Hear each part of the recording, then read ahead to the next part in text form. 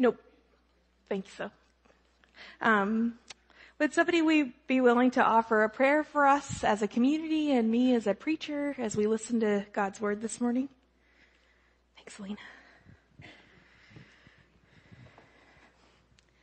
Lord, we thank you for the word that you have given to us and the way that you bring us knowledge about who you are to our ears here in this 21st century. We thank you, Lord, for bringing us preachers of the word who are willing to hear what you have to say to them and then bring that message to us. So we lift up Chelsea to you this morning that she might be able to effectively tell us what you want us to hear this morning, that you would open our hearts to receive that message and our minds to think about it and how it applies to our lives. In your name we pray. Amen. Amen. Amen.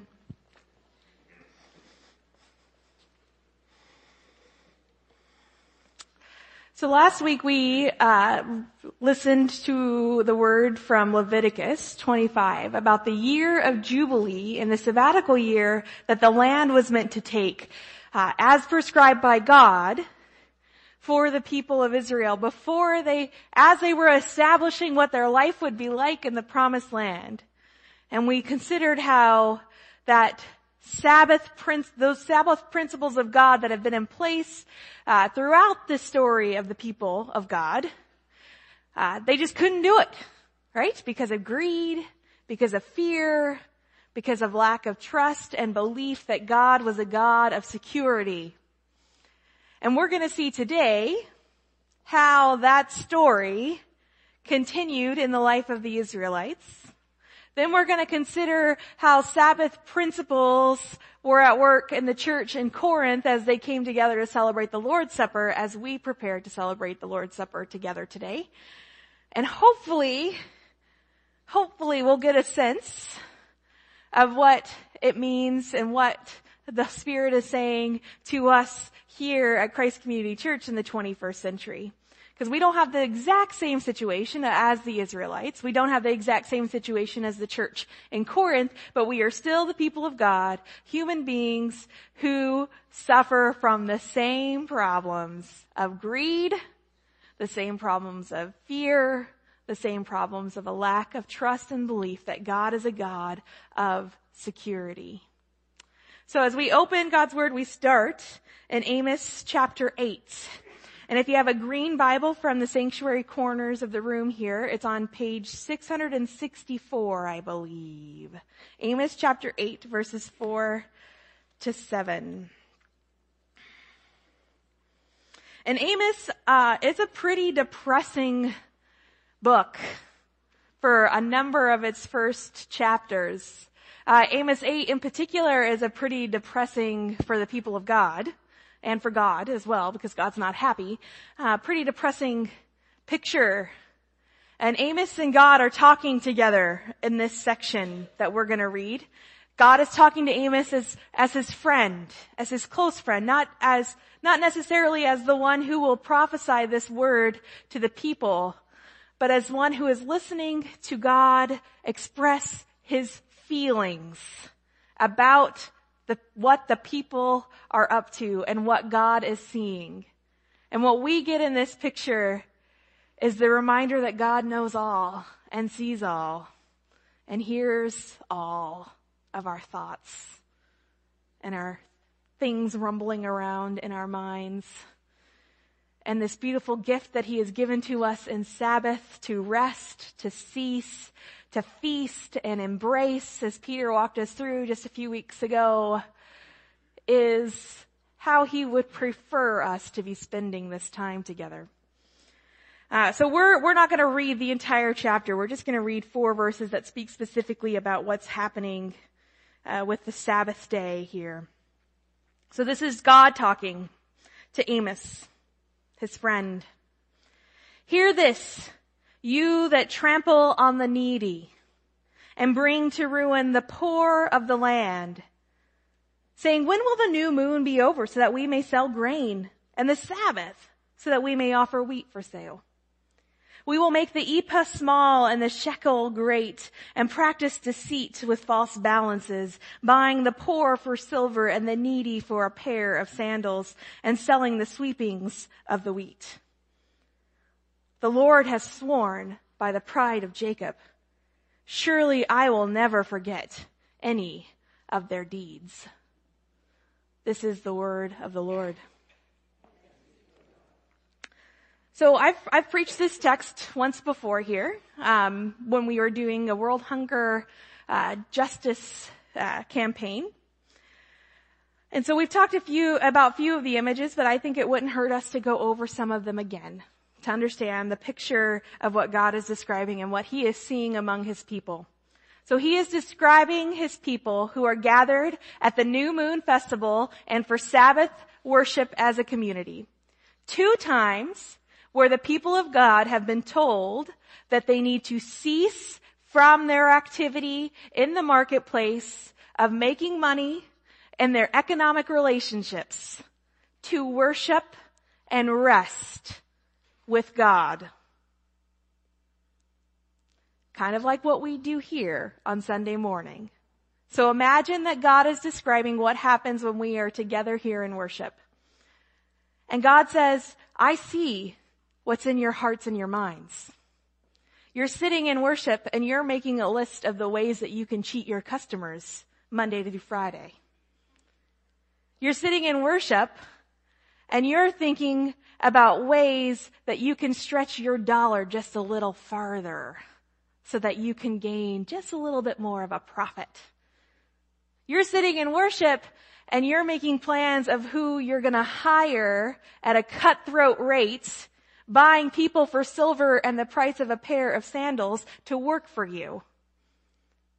So instead of being someone who is thinking about increasing the rest and the hope and the shalom of people who are in destitute situations, instead of thinking about how God has called you to give the land back to the people that it belonged to every generation, you're making plans on how to make the gap between you and them grow even more.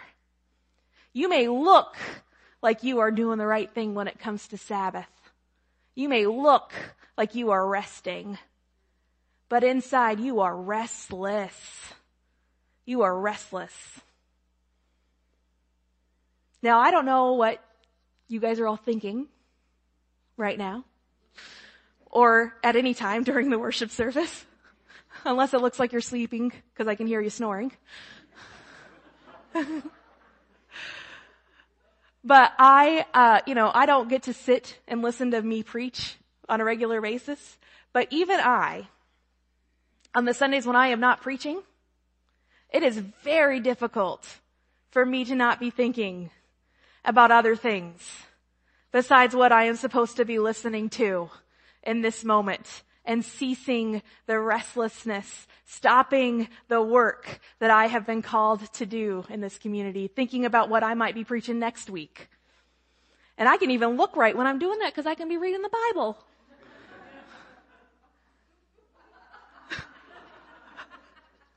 But I'm not living it right. I'm not ceasing. I'm not resting.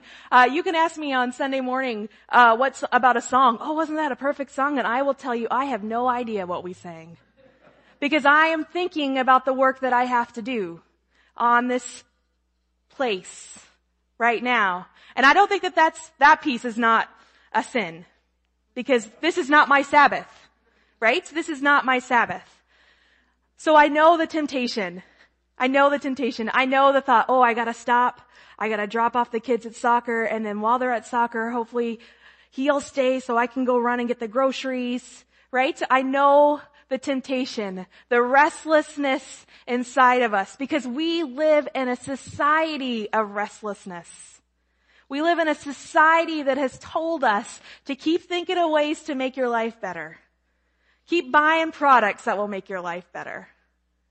Keep adding activities that will give you more joy and happiness and success. Keep coming up with new ideas on how to grow your business. Our minds are always running with these things. We have shorter attention spans. We got other things to do today. Other ways that we want to enjoy this life. God knows it all. God sees it all. And God is so sad that we still don't get what it means to just rest with him. To spend that time instead dreaming about delighting and then actually doing the delighting. To spend that time bringing joy to others so that they too can know Sabbath rest. Do you see how all these pieces get connected? Because to me, greed and this fear of insecurity and this need to be in control, these are all Sabbath problems. These are all problems that we have because we cannot be with God and trust that what he has laid before us as his design, not only for our lives as individuals, but as our lives as a community, might actually be what's best for this world.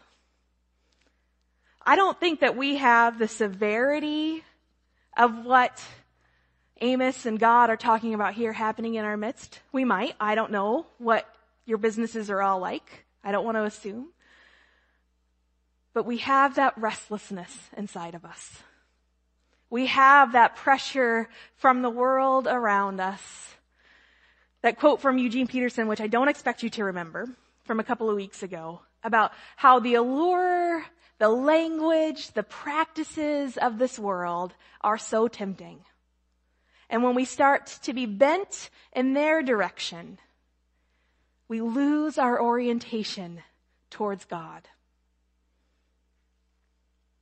And that's the picture, actually, of what's happening in the church in Corinth, who has taken this feast that Jesus has given them to remember that they can even cease from trying to make their own salvation a reality, right? Who are given this feast to remember that Jesus has paid the atoning sacrifice and that we are completely forgiven and free to live in thanksgiving to God, not only as individuals, but as a community.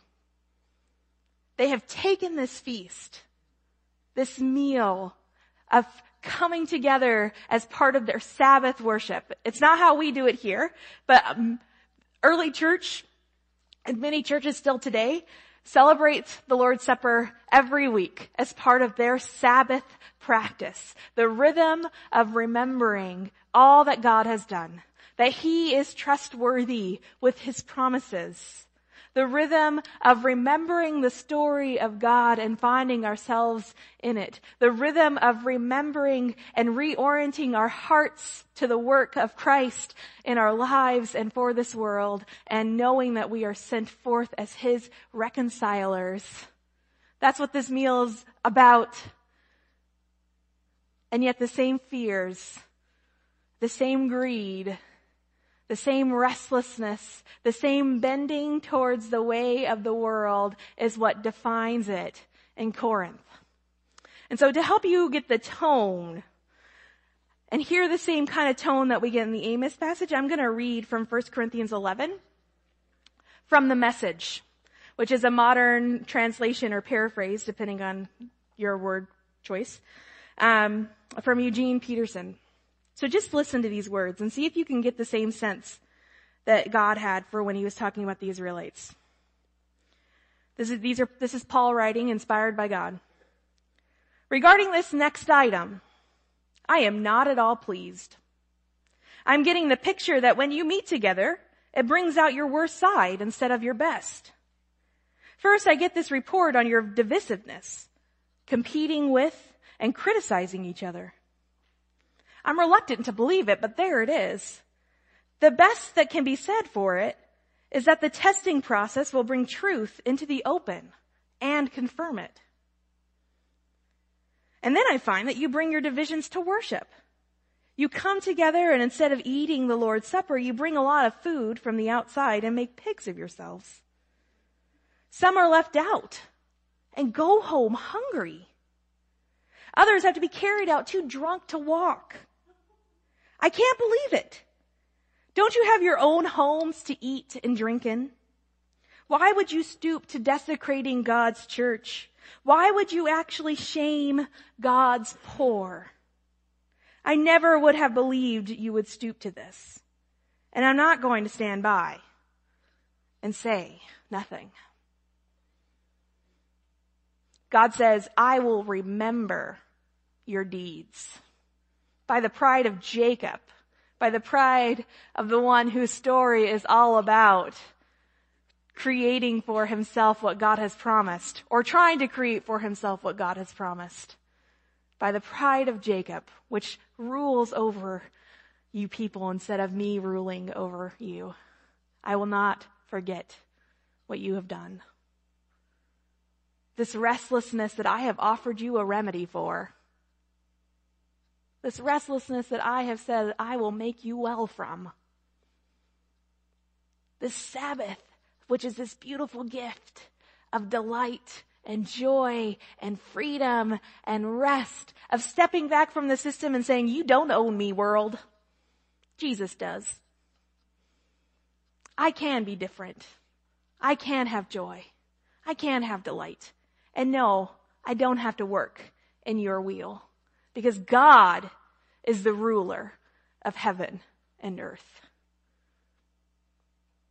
Jesus has freed me from being controlled, not just by my sins, but the powers and principalities of this world that seek to tell me that he is not my Savior. I am my own Savior. The restlessness to fit in,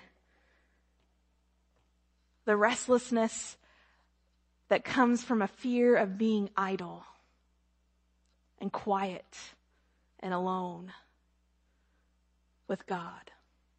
A restlessness of not knowing what God might say in that time, because Sabbath is for God's healing.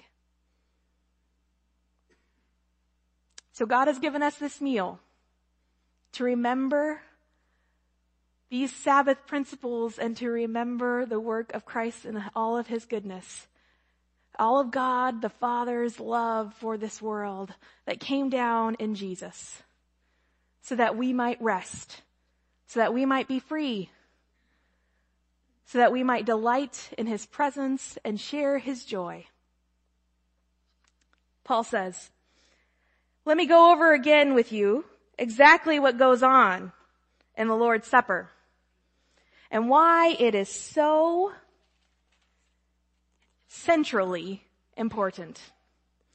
I received my instruction from the Master himself and passed them on to you, the Master who is Jesus. The Master Jesus, on the night of his betrayal, took bread, and having given thanks, he broke it and he said, this is my body, broken for you. Do this in remembrance of me. And after supper, he did the same thing with the cup.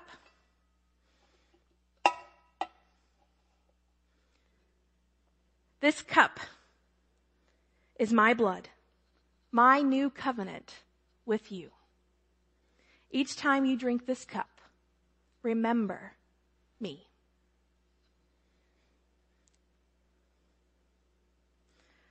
So as we prepare our hearts to receive these gifts of God, we're going to sing together a song that reminds us the centrality of what we are doing here.